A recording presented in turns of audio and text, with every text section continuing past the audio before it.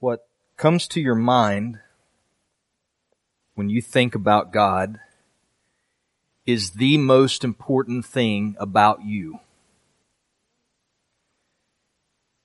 Your real idea of God may lie buried under the rubbish of conventional religious notions and the traditions that you grew up in. And it may require of you a vigorous search before you can finally bring to the surface what you really think God is like. But it is of immense importance to your soul that your ideas of God, what you think He is like, is as nearly as possible to the true being of God. A.W. Tozer wrote that in the 20th century, and I agree with him when I read those years ago.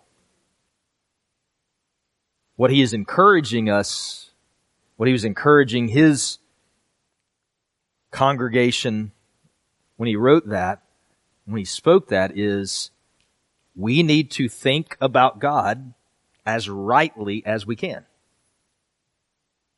We develop certain ideas and notions of God and who He is like and how He acts in the world, but it is incumbent upon us to do a vigorous search within ourselves and within God's Word to make sure that what we think about God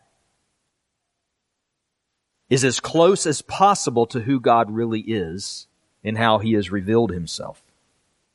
And seeking to understand what God is really like is the goal of this preaching series that we're starting today called Show Me Your Glory. And if the Lord is willing, this series is going to take us through Easter Sunday. And my intention today, my hope today, is to try and lay before us why I think this is so important to us. Not only to study as a church, but also individually in our private time with the Lord or in our small groups, to deepen our understanding of God and understand what He is like. If you're a note taker in your worship guide, I wrote the goal of this series in this way, that what we want to do over the next 12 weeks is to deepen our understanding of God by meditating on His attributes, namely His nature and His ways, and meditating on how to apply our knowledge in wise living. I'm going to come back to that goal in just a moment and kind of talk through it a little bit more. But before I do that, I want to take us through a little bit of a thought exercise. So again, if you're a note taker, if you have one of the worship guides, I have a little chart in your notes. And what I want to present to you is something I think that we would all agree with, is that in your life there are certain things that you know about, there are certain things that you know, and there are certain things that you understand. And I want to give you kind of what my breakdown of that is. Things that you know about. These are things that you kind of have a vague idea on a subject. Maybe it's something that you've heard about, you've read about, you've done a little bit of research online perhaps. Not a lot, but a little. And so you kind of have a vague notion of what something is about, some subject. We might apply that old adage, I know just enough to be dangerous, to things that we know about. But then there are certain things in your life that you actually know. You have knowledge on a subject. You have done some study. You've discussed it with others. You've done really good research. Maybe you've dabbled in it just a little bit for some experience. And you've went from just knowing about something to having some knowledge. I know about this subject. And then there are things that you understand. You've moved beyond just mere knowledge and you've come to grasp that subject in a way that you can actually put it to use. Often you enjoy it.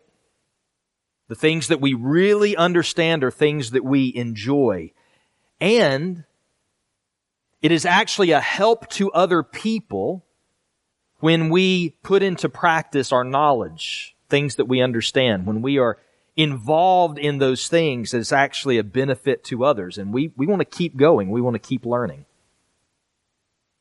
So in those little blanks, if you want to, you could write some things down just to kind of do this thought exercise. Some subjects you would say, I know about that. Okay, so for me, I would say, I know about car engines, right? Like if you took me up, had me open the hood to my Jeep, and you started pointing at different things, I could probably tell you 70% of what the components are. I know about it. I have a vague idea of how engines work. Now, if you ask me to really start working on it, I'm going to be dangerous, probably not going to be helpful at all, might make it worse, because I just know about it a little bit. Now, for me, when I was thinking about what is something I know football. I've watched football for 30 years. I know all the rules. I know the teams. I know the players. If you've ever watched a game with me, I know what coaches should be doing, what calls they should be making. I know about it. Do I understand it? No, because I've never played it. I would not be useful to anyone. My knowledge would not be helpful in actuality. I've never coached it. I've never played it. I don't really understand it. I would just say, I've got a lot of knowledge. I understand, I believe, preaching. I was going to use that I understand my other job and what I do day to day in my IT job, but the honest truth is I don't necessarily enjoy that all that much. I don't hate it, but it doesn't really bring me joy. Preaching, I've been doing for 17 years. I think I have a grasp of the knowledge of what God wants me to accomplish when I do this. I enjoy doing it. It is not a chore to me. I hope it's helpful when I do it, and I desire to get better at it. My point is, for all of us in this room, you can write those things down. There are things you know about. There are things you know. There are things you understand. And it's really helpful for you to know what subject falls in what category, because you can sometimes think too highly of yourself. You can think you understand something and truly you just know a little bit about it.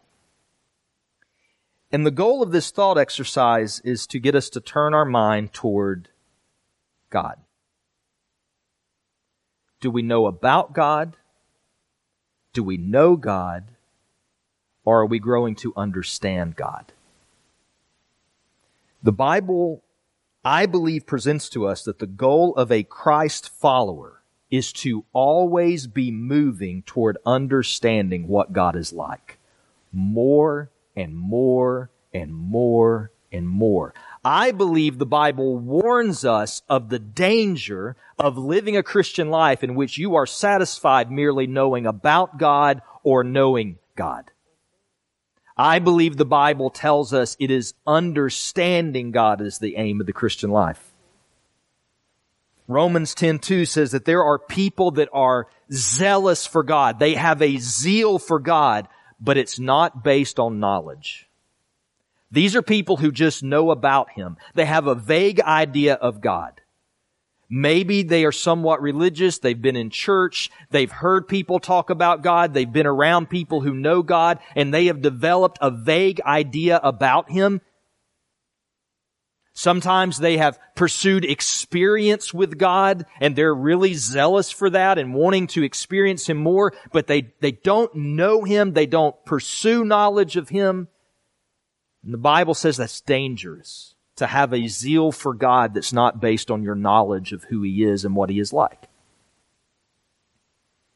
1 Corinthians 13:2 says, I can have all knowledge, but not love, and I'm nothing. So there are people who know God. Their mind is filled with information about God. They've studied the Scriptures. They know verses. They can recite them. They are theologians. They can debate and they can argue because they know about God and His Word, but they don't understand Him because they don't love Him. They have knowledge, but they're nothing because they don't love God and they don't love people. They've never taken their knowledge and put it into practice. They love knowing things, but not necessarily knowing God and understanding Him and how He operates in the world. And then we have our prayer focus text from today. Proverbs chapter 22, verse 17 and 19, where God says in Proverbs, "Incline your ear, hear the words of the wise." And look at this. "Apply your heart to my knowledge, that your trust may be in the Lord." I think that's what understanding is. It is when you apply your heart to knowing God. You apply your heart to His knowledge. You don't want to just know a little about Him. You don't want to just fill your mind with information. You want to incline your heart. You want to know who God is and worship Him. You want to get to know Him more and more. You want Him to reveal Himself to you so that you might praise Him and that you might honor Him by sharing with others about Him. God doesn't want us to share with other people our vague ideas of God or our knowledge that doesn't have love. God wants us to share with others our understanding because we know Him and we love Him. I want to say at the very outset of this that the only reason we can understand God is because He has chosen to reveal Himself to us. It is not possible for us to know about God what He does not show us. We are finite creatures. He is an infinite God. We can only know about Him what He has chosen to reveal. And our understanding will always be limited. It doesn't matter how old you are, how long you follow Jesus.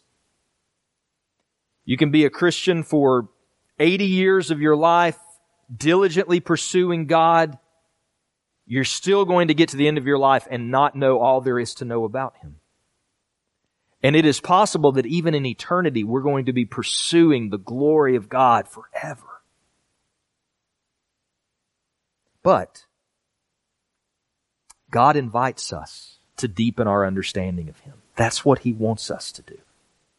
He wants us to learn about Him.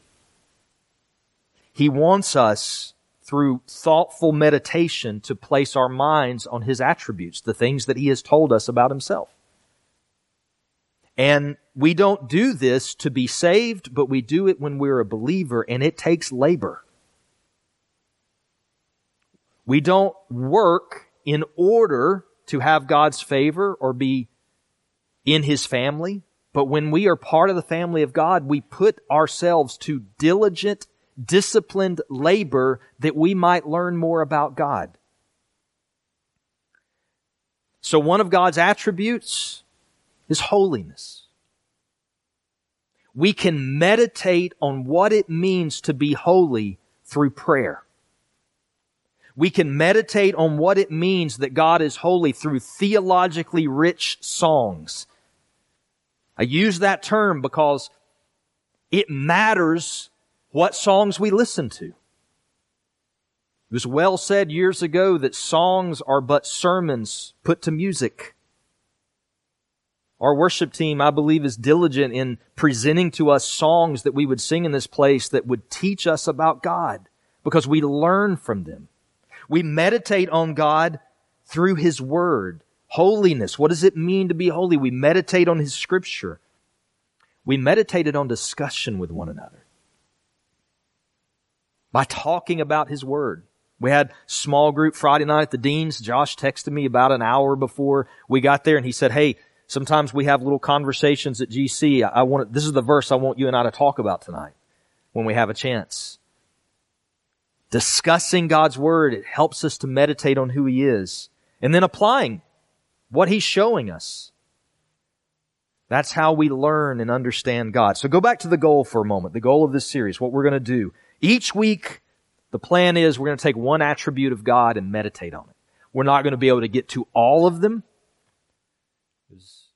There is an infinite number that even the ones God has revealed, there's so many.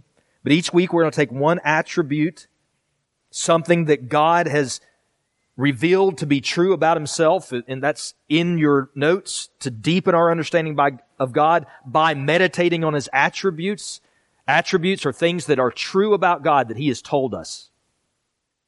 His supremacy, His holiness, His sovereignty, His goodness, His grace, His justice, His power. These are all attributes of God. And we are to meditate on those. So we're going to look at those when we come together. And then we're going to ask, how do I take this attribute and apply it to my life? What difference does it make to me that God is holy? How does it inform my life to understand that God is goodness? Or that God is filled with grace, that He is grace? That God is power? We're going to look through that each week. And our goal is to apply those things in wise living. And if you want to write right there next to the goal, you can write in parentheses, worship. Because our goal in knowing more about who God is and learning His attributes is that we might worship Him better and deeper and truer. So that's our aim. We don't want to just know about God. We don't want to just know God, we want to understand God. The case study that I want to give you for a moment is Moses. And it's why I chose this particular passage this week from Exodus chapter 33 and 34. From the very beginning of Exodus, chapter 1, all the way through Exodus 34, where we stopped in this picture of Moses seeing God's glory. In all 34 chapters that start Exodus, what you see is this man named Moses who is living out miraculous encounter after miraculous encounter after miraculous encounter with God. And yet, when you get to this moment that we read about, that John read to us just a moment ago, you discover that Moses, even after all that God did through him and around him, even after all of the miraculous events that Moses was a part of, Moses still did not feel like he understood God, that he knew Him. Exodus opens with Israel living in Egypt under harsh oppression, to the point that the state had ordered the execution of every male Jewish baby that was born. Moses is born during that time. And by God's hand, he ends up adopted by the king of Egypt's daughter. So he's been ordered to be murdered, but by God's hand, he is brought into the palace of the king who had ordered those murders, and he lives there under his protection. Moses grows up, he becomes a man. One day he sees his people under oppression. He sees an Egyptian striking a Hebrew, and he steps in to defend him, and he kills the Egyptian. And out of fear, he flees Egypt to another country. There he marries, and his father-in-law is a shepherd, and he puts Moses in charge of his flock. Many years later, while the oppression of the Jews in in Egypt is getting worse, one day in the wilderness, Moses is tending to that flock, and he comes across a bush that is burning. It is on fire, but it is not being consumed. And he says, "That's intriguing." He steps closer, and God speaks to him out of that bush. And God tells him, "I have observed the misery of my people. I have heard their cry for help, and I have come down to rescue them." And he tells Moses, who is now 80 years old, "I'm sending you back to Egypt. And you're going to Pharaoh, and you are going to be my chosen vessel who will set my people free and lead them out of Egypt." And so through Moses and his obedience, God brings a series of plagues against Egypt until Pharaoh and the whole country are brought to their knees in submission, and they release the Hebrews. After they release them, they change their mind. Through Moses, the Red Sea is parted, the people of Israel pass to safety, and the Egyptians who are pursuing them are killed. Moses takes them into the wilderness, and there God feeds them manna, bread from heaven, quail. When they get to places where there's no water, Moses strikes rocks, water pours out, the people drink. They are attacked along the way. One particular attack comes, the people of Israel, probably outnumbered, fight against the people who are attacking them. Moses goes up to a hilltop. They discover that as long as Moses raises his hand and his staff that God has given him toward heaven, the people of Israel win the battle. If his arms drop, they lose. Some of Moses' assistants hold his hands up, his arms up for hours upon hours, and the people of Israel win the battle. 3 months after being in the wilderness, they arrive at Sinai, this mountain. And there God descends upon the mountain in a cloud. Thunder, lightning, fire, a cloud, the presence of God. Moses is summoned to come and speak with God. The people see this, and when Moses returns, they say, "Do not let God speak to us, because we are afraid we'll die. Let him speak to you, and you tell us what he says." Moses walks into what is described as total darkness where God is. God gives him commands and laws for the people. And later, Moses and his brother Aaron and 70 elders of Israel are called back to the mountain to where God is, to go into the cloud, and they are in God's presence, and they eat in the presence of God. And Moses is called to come up further on the mountain to meet with God, and he stays 40 days with him. And he's given more laws and instructions. Exodus says that the Lord would speak to Moses as a man speaks to his friend. That's the conversations that they would have. And when the people of Israel, when their impatience turns to idolatry, because Moses has been gone, they make a golden calf, they begin to worship it. And God tells Moses, "Move out of the way. I'm going to destroy them all. And I will take you and I will make a great nation out of you." And God in His grace raises up Moses to intercede for the people. And Moses prays that God will forgive their sins. And God relents. But God tells Moses something. He says, "I won't destroy them. And I'm going to send you out of here, and I'm going to send them out of here, and I'm going to send an angel to go before you. And that angel is going to destroy anyone that's in your way, and I'm going to take you to the land that I promised, and I'm going to give you that land, but I am not going with you." And it is then that Moses makes some request of God. The first request of Moses is, "God, do not send us if you are not going." In that moment, what Moses said is, "I choose the wilderness and suffering with you than paradise without you. I choose you, not your gifts. Don't send me anywhere if you don't go with me." And then the second thing that Moses asks is, "God, teach me your ways and show me your glory." He says, "I want to know you. I want to understand you. I don't want to go anywhere without you. I want to be where you are. If you're in the wilderness, I'll be in the wilderness. I want to be where you are. And I don't want to just be where you are, but I want to know who you are. I want to understand you. Teach me your ways." And so God says, "I will do that.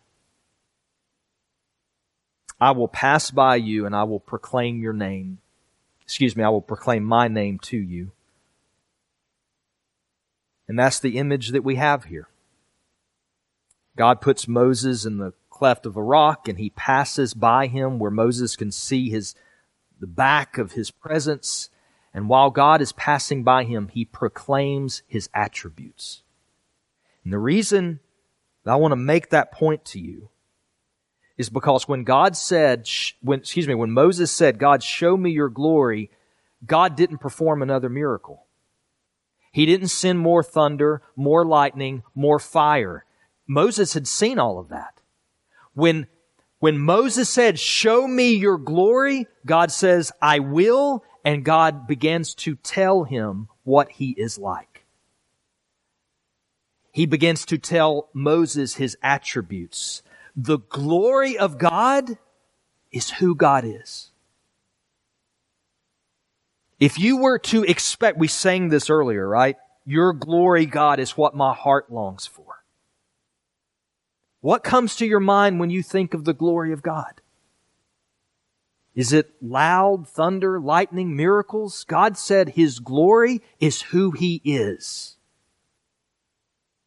When we say, God, your glory is what my heart longs for, we are saying, God, I long for your supremacy in my life. I long for your sovereignty. I long for your holiness. I long for your goodness. I long for your grace. I long for your mercy. I long for your justice. I long for your power. That's what we are saying when we say, I long for your glory. And how amazing is it that after all Moses had experienced with God, after all he had saw God do, all the times that he met with God, speaking to him like one friend speaks to another friend, that Moses still felt like he didn't really understand God. And he wanted to know more of Him. So I submit that before you, I said, as a case study, because I want you to think about for how many people knowing a little bit about God is enough. They are satisfied with what vague ideas and notions they have about God that they have learned over the years, and that's enough for them. They don't really hunger to know more about God. There's things they want to know about. There's things they want to understand. It's really not God. They're satisfied to pray to the big man upstairs when they're in trouble and know a little bit about Him. How many people would take the promised land without God if He would offer it? How many people would take the gifts of God without the presence of God if He would offer it? How many people are satisfied with the knowledge they already have, with what God has already shown them? They've walked with Him for a long time. That's enough for them. They've deemed it enough, what knowledge they have. How many people have an insatiable appetite to keep pursuing God to understand Him more, as long as He gives them breath? That's who we're called to be. Not to just know a little about Him or be satisfied with what we have known at one point. Jesus said, I'm the bread of heaven. He feeds us. None of us would say, I can live off some moldy piece of bread in my pantry. Just pull the bread out. It's black, it's moldy, it's old, it's been there for a long time. I can live on that. We don't do that way. Spiritually, we can't live off of the bread that God gave us 6 years ago. 6 months ago. It's every day an appetite. I want to know more. I want to know more. I want to understand God. I want to go deeper. That's the goal. Never being satisfied where we are, because God is always wanting to show us more. Think about what it's like to speak to a friend. I'm going to jump ahead a little bit in my notes, but if Moses could speak to God as a man speaks to his friend, how much more can those of us who believe in Jesus, who the Spirit of God lives in us, how much more can we speak to God that way? I think Moses and his experience with God is completely inadequate compared to what we have today in the New Covenant.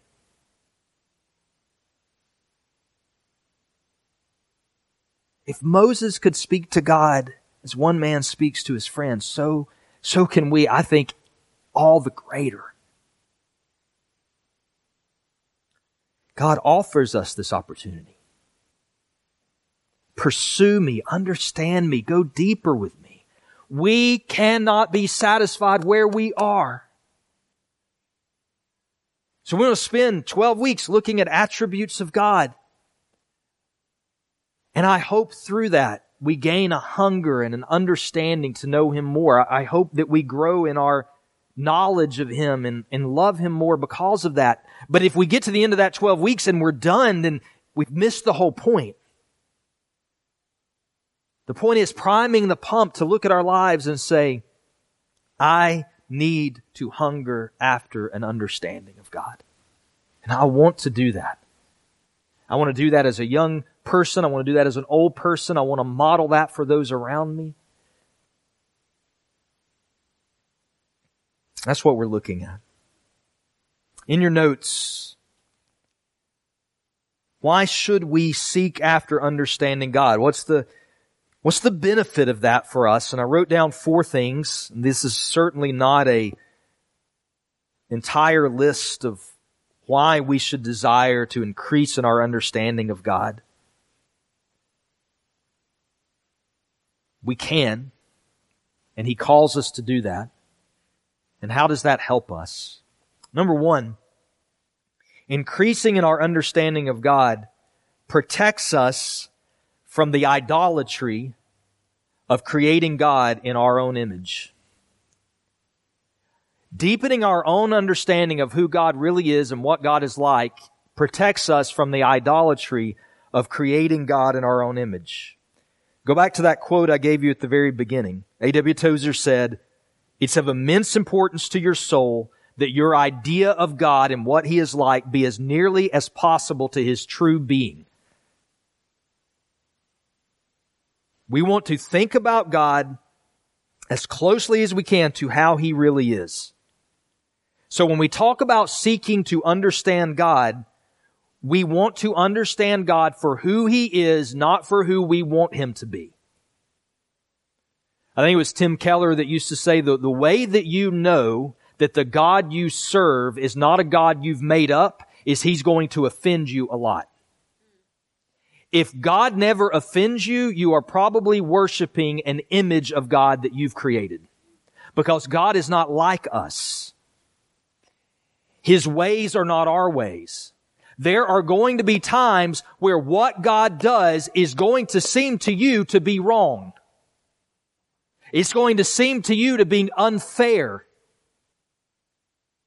And the goal of the Christian life is to find out who God is, understand that, and worship Him as He is. We have a tendency to think God is like us. God thinks the way I do. God sees things the way I see them. God has this persuasion that I do. We say things like, well, my God wouldn't do that. It doesn't matter what my God would do.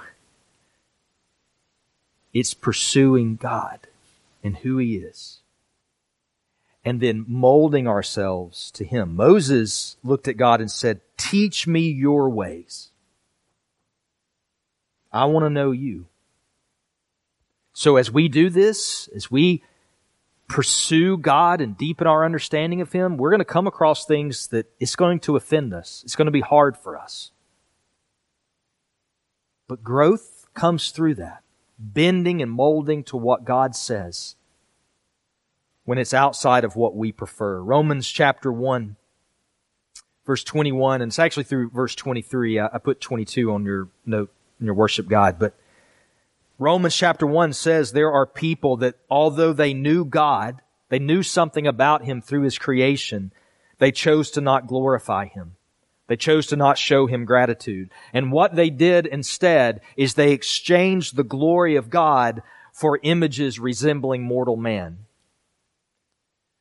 These are people who know a little bit about God, and rather than pursue God and worship Him and be grateful for who He is, they decide to make God in their own image and worship that. In church, we are responsible for shining the light of the glory of God, who He is, to a watching world. And in order to do that, we have to learn who He is. Secondly, we seek after growing in understanding of God because it draws out of us authentic worship. It draws out of us authentic worship.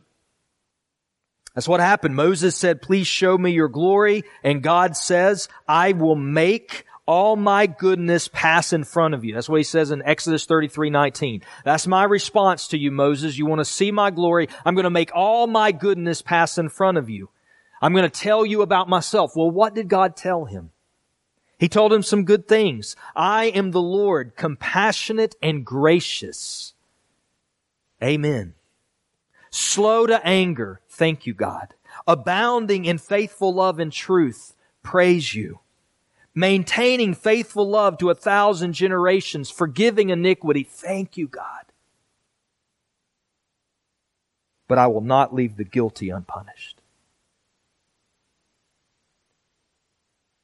He talks about His justice. By the way, how does God forgive iniquity and not leave the guilty unpunished? That's the gospel. This is the gospel. He punished Jesus for the iniquity of the guilty so that He might forgive us of our sins. But the point I want to make there is that Moses could hear God talk about His compassion and His grace and His love. But what about His justice and His wrath against sin?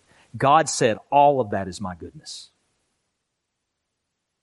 We don't just worship God because He is a loving God or He is a merciful God. He is worthy of our worship because He is a just God who pours out wrath against wrongdoers. We don't get to pick and choose which attributes of God we worship Him over. All of who God is His goodness. And so when we truly know who God is, and then we respond to Him the way Moses did in verse 8, when God had passed by him, immediately it says, Moses knelt low on the ground and worshiped. Because all of the goodness of God had passed by him. That's true worship. It's to show gratitude for God for who He is, what the people in Romans 1 wouldn't do. We're grateful to God for every one of His attributes.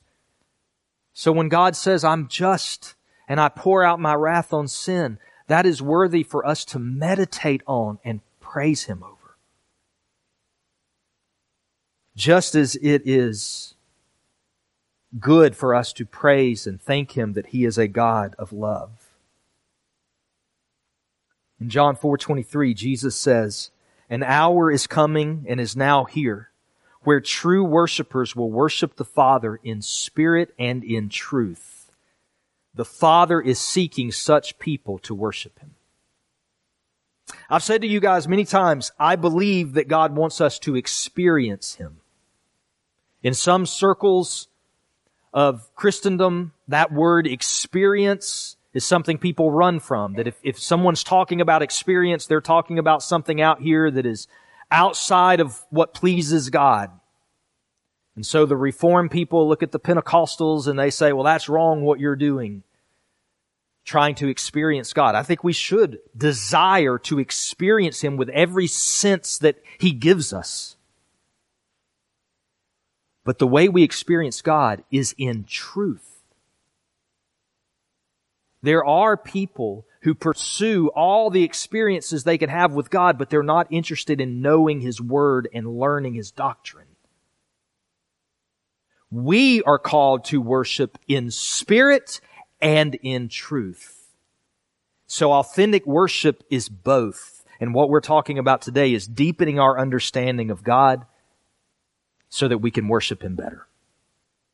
A low view of God results in a lot of sin, and a low view of God results in worship that is not authentic. God is not pleased when we worship the image that we have created of Him.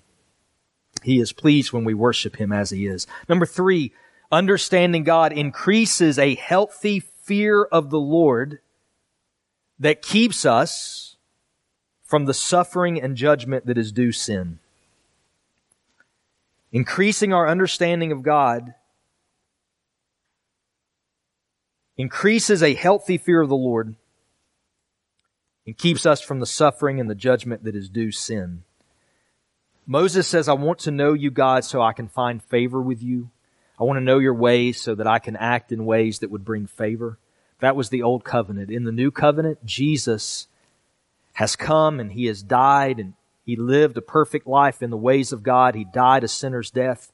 You and I do not find favor with God by strictly obeying His ways. We have favor with God because of belief in Jesus. Jesus has done the work necessary for you to have favor with God.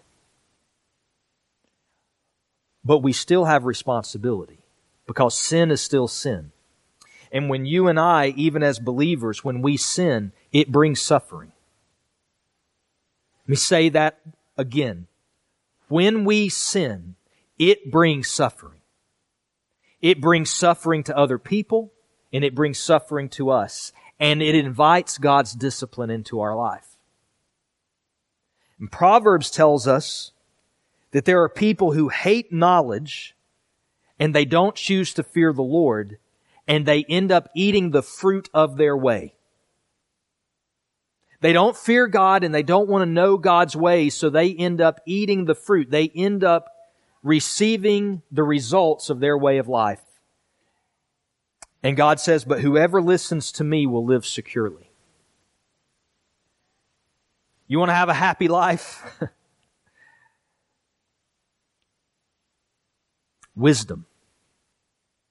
Does that promise you that you won't go through pain and difficulty and suffering? No, it doesn't. But the pathway to joy, the pathway to happiness in this life, the pathway to enjoying the most of this life that you possibly can is to live in the wisdom of God and dwell securely in His wisdom. And there is some suffering that you can avoid in this life by not sinning. There is some suffering that you can avoid in this life by aligning yourself with God and His ways. And so when we understand more of who God is and we understand more of what pleases Him, then we can understand more how to live and avoid some suffering and discipline. And then the last one, understanding more of God deepens our personal appreciation for Jesus.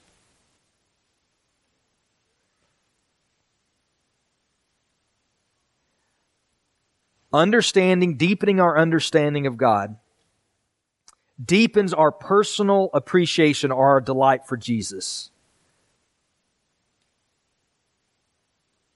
Josh, I ask you to not sleep during the sermon. No, would you come for just a second? I'm going to do something a little bit different, but right before I came up here, Josh leaned over and he said something to me. And I knew that he didn't see it in the notes because I'm not even sure he knows we have worship guides. Do you know we do bulletins on Sunday? But you have one. Okay. All right. No. I'm going to get you to share a little bit of what you were what you said was God was giving to you during worship, throughout worship this morning. Yeah, it started when Sam kind of prayed through the psalm with us. Oh God, you are my God. Earnestly I seek you. My soul thirsts for you. My flesh faints for you as in dry and weary land where there is no water.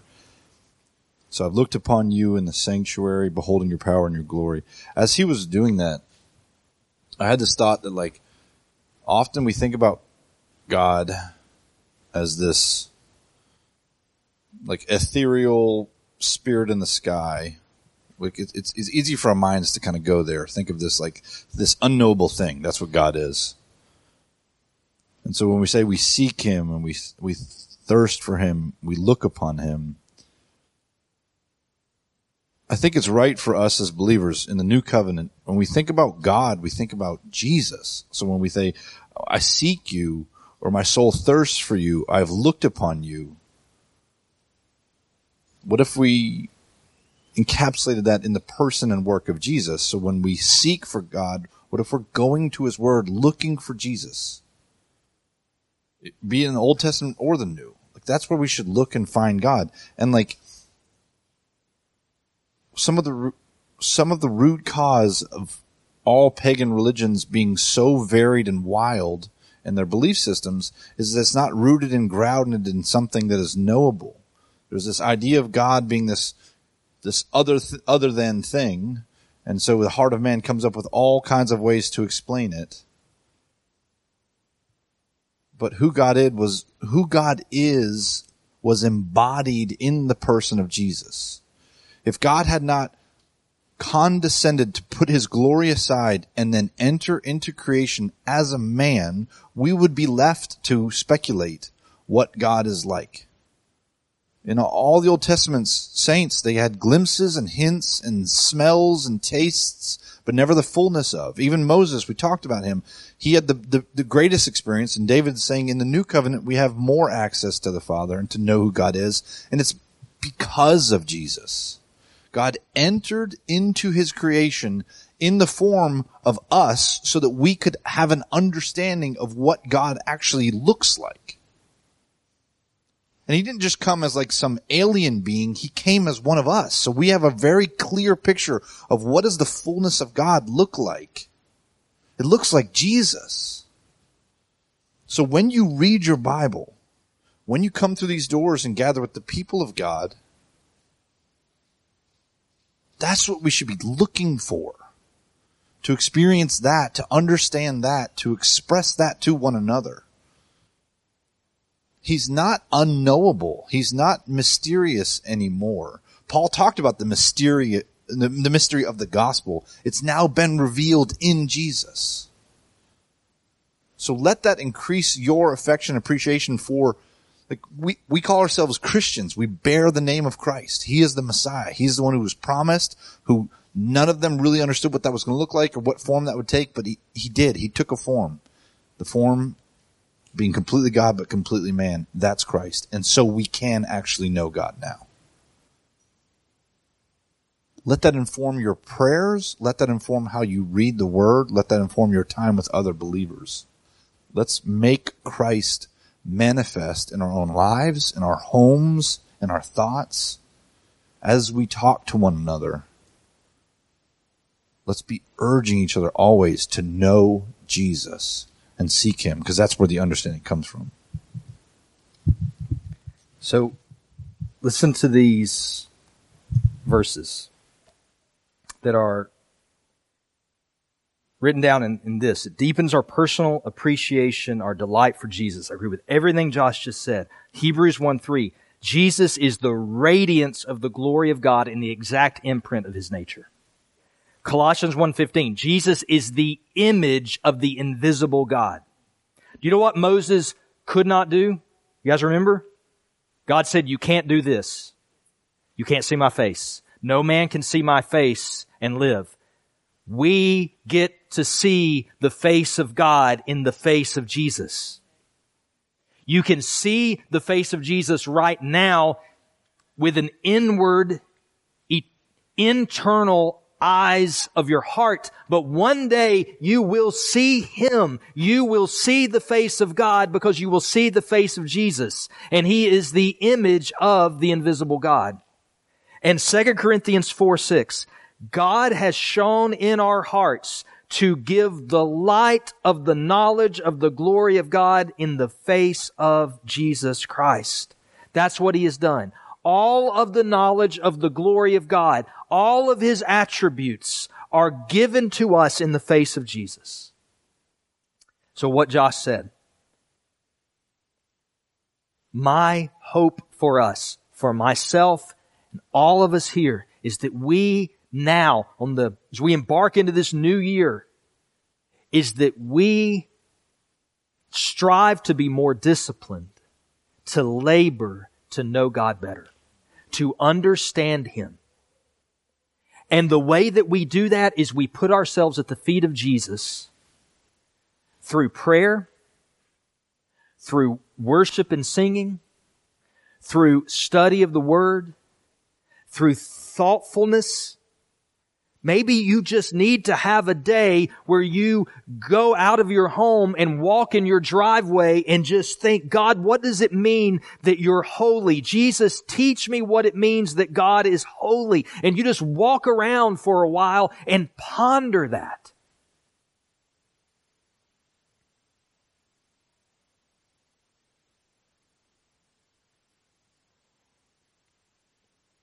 You get together in groups, discipling communities, small groups, and you talk about Jesus together.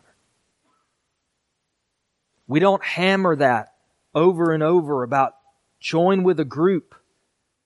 Or if you want to start a group, come and talk to us about that. But the reason that we want these gospel-centered discipling community groups to be a part of is so you can have these gospel conversations with one another. Because that's how you learn more about God. And through corporate gatherings and worship like we're doing this morning. So we're going to study this for, Lord willing, through Easter and look at these attributes of God. But the goal is to prime the pump so that throughout the church we are desiring more truth and more knowledge of God so we know more about Jesus. I want to ask the worship team to come up. And as they do, as we sing this morning, I want us to respond to God's Word. And I really mean that. I don't want us to just be creatures of habit and know that we're kind of reaching the end of the service and so start kind of relaxing about that. I want us to respond. God speaks to us in His Word, so now we have this opportunity as He speaks to us in His Word to, how do we respond? So perhaps singing, perhaps praying with someone or kneeling on your own, but think about what He has shared with you today. Maybe it's just, God, I want to do this. I want to be more disciplined. I want to grow in my knowledge of You. And God, I just know I'm going to need Your help, so I'm going to spend a few minutes just praying that when I leave here today, I won't lose this feeling I have that I want to give myself to this. Or maybe you've listened to the whole thing and you would just say, I would nod my head to that, but desire-wise, that's just not there. Maybe your response is to beg God for desire. To want more of Him. We sang that this morning, to have the strength to follow Him, we need Him. So think about what you're dealing with right now, thinking about the Word of God, and respond. As always, we're going to have some prayer partners over here. If you want someone to pray with you about those things or about anything, you might say, I'm hindered right now by a burden, and I need prayer for that burden. I want to think about God's Word, but I need someone to pray for me about this burden at the same time. You can have that done. Father, this morning I just ask that You would help us. God, as I've prayed privately, I know that I need to grow in my understanding of You. And God, it's my desire to grow more to be a house of prayer myself, and to grow in just walking with You. And I want that to be the desire of this church. That we would not be satisfied to just know about You or know You, but we want to understand You, to delight in You. Jesus, You taught Your disciples. They could sit at Your feet. They would walk next to You. You would teach them always. And Jesus, You told them and You told us it was good for You to leave, because then the Holy Spirit would come. Your Spirit, Jesus, is in us, and You still teach Your people. You are the great shepherd of Your people. So Jesus, teach us, speak to us, help us. I know, Jesus, it's mysterious but you promised you will. Help us to believe that we can talk to you face to face like we do a friend. That you will teach us about God.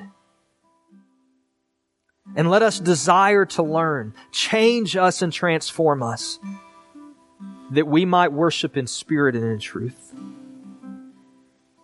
If this morning you know the biggest issue you have is right now you are not walking with Jesus.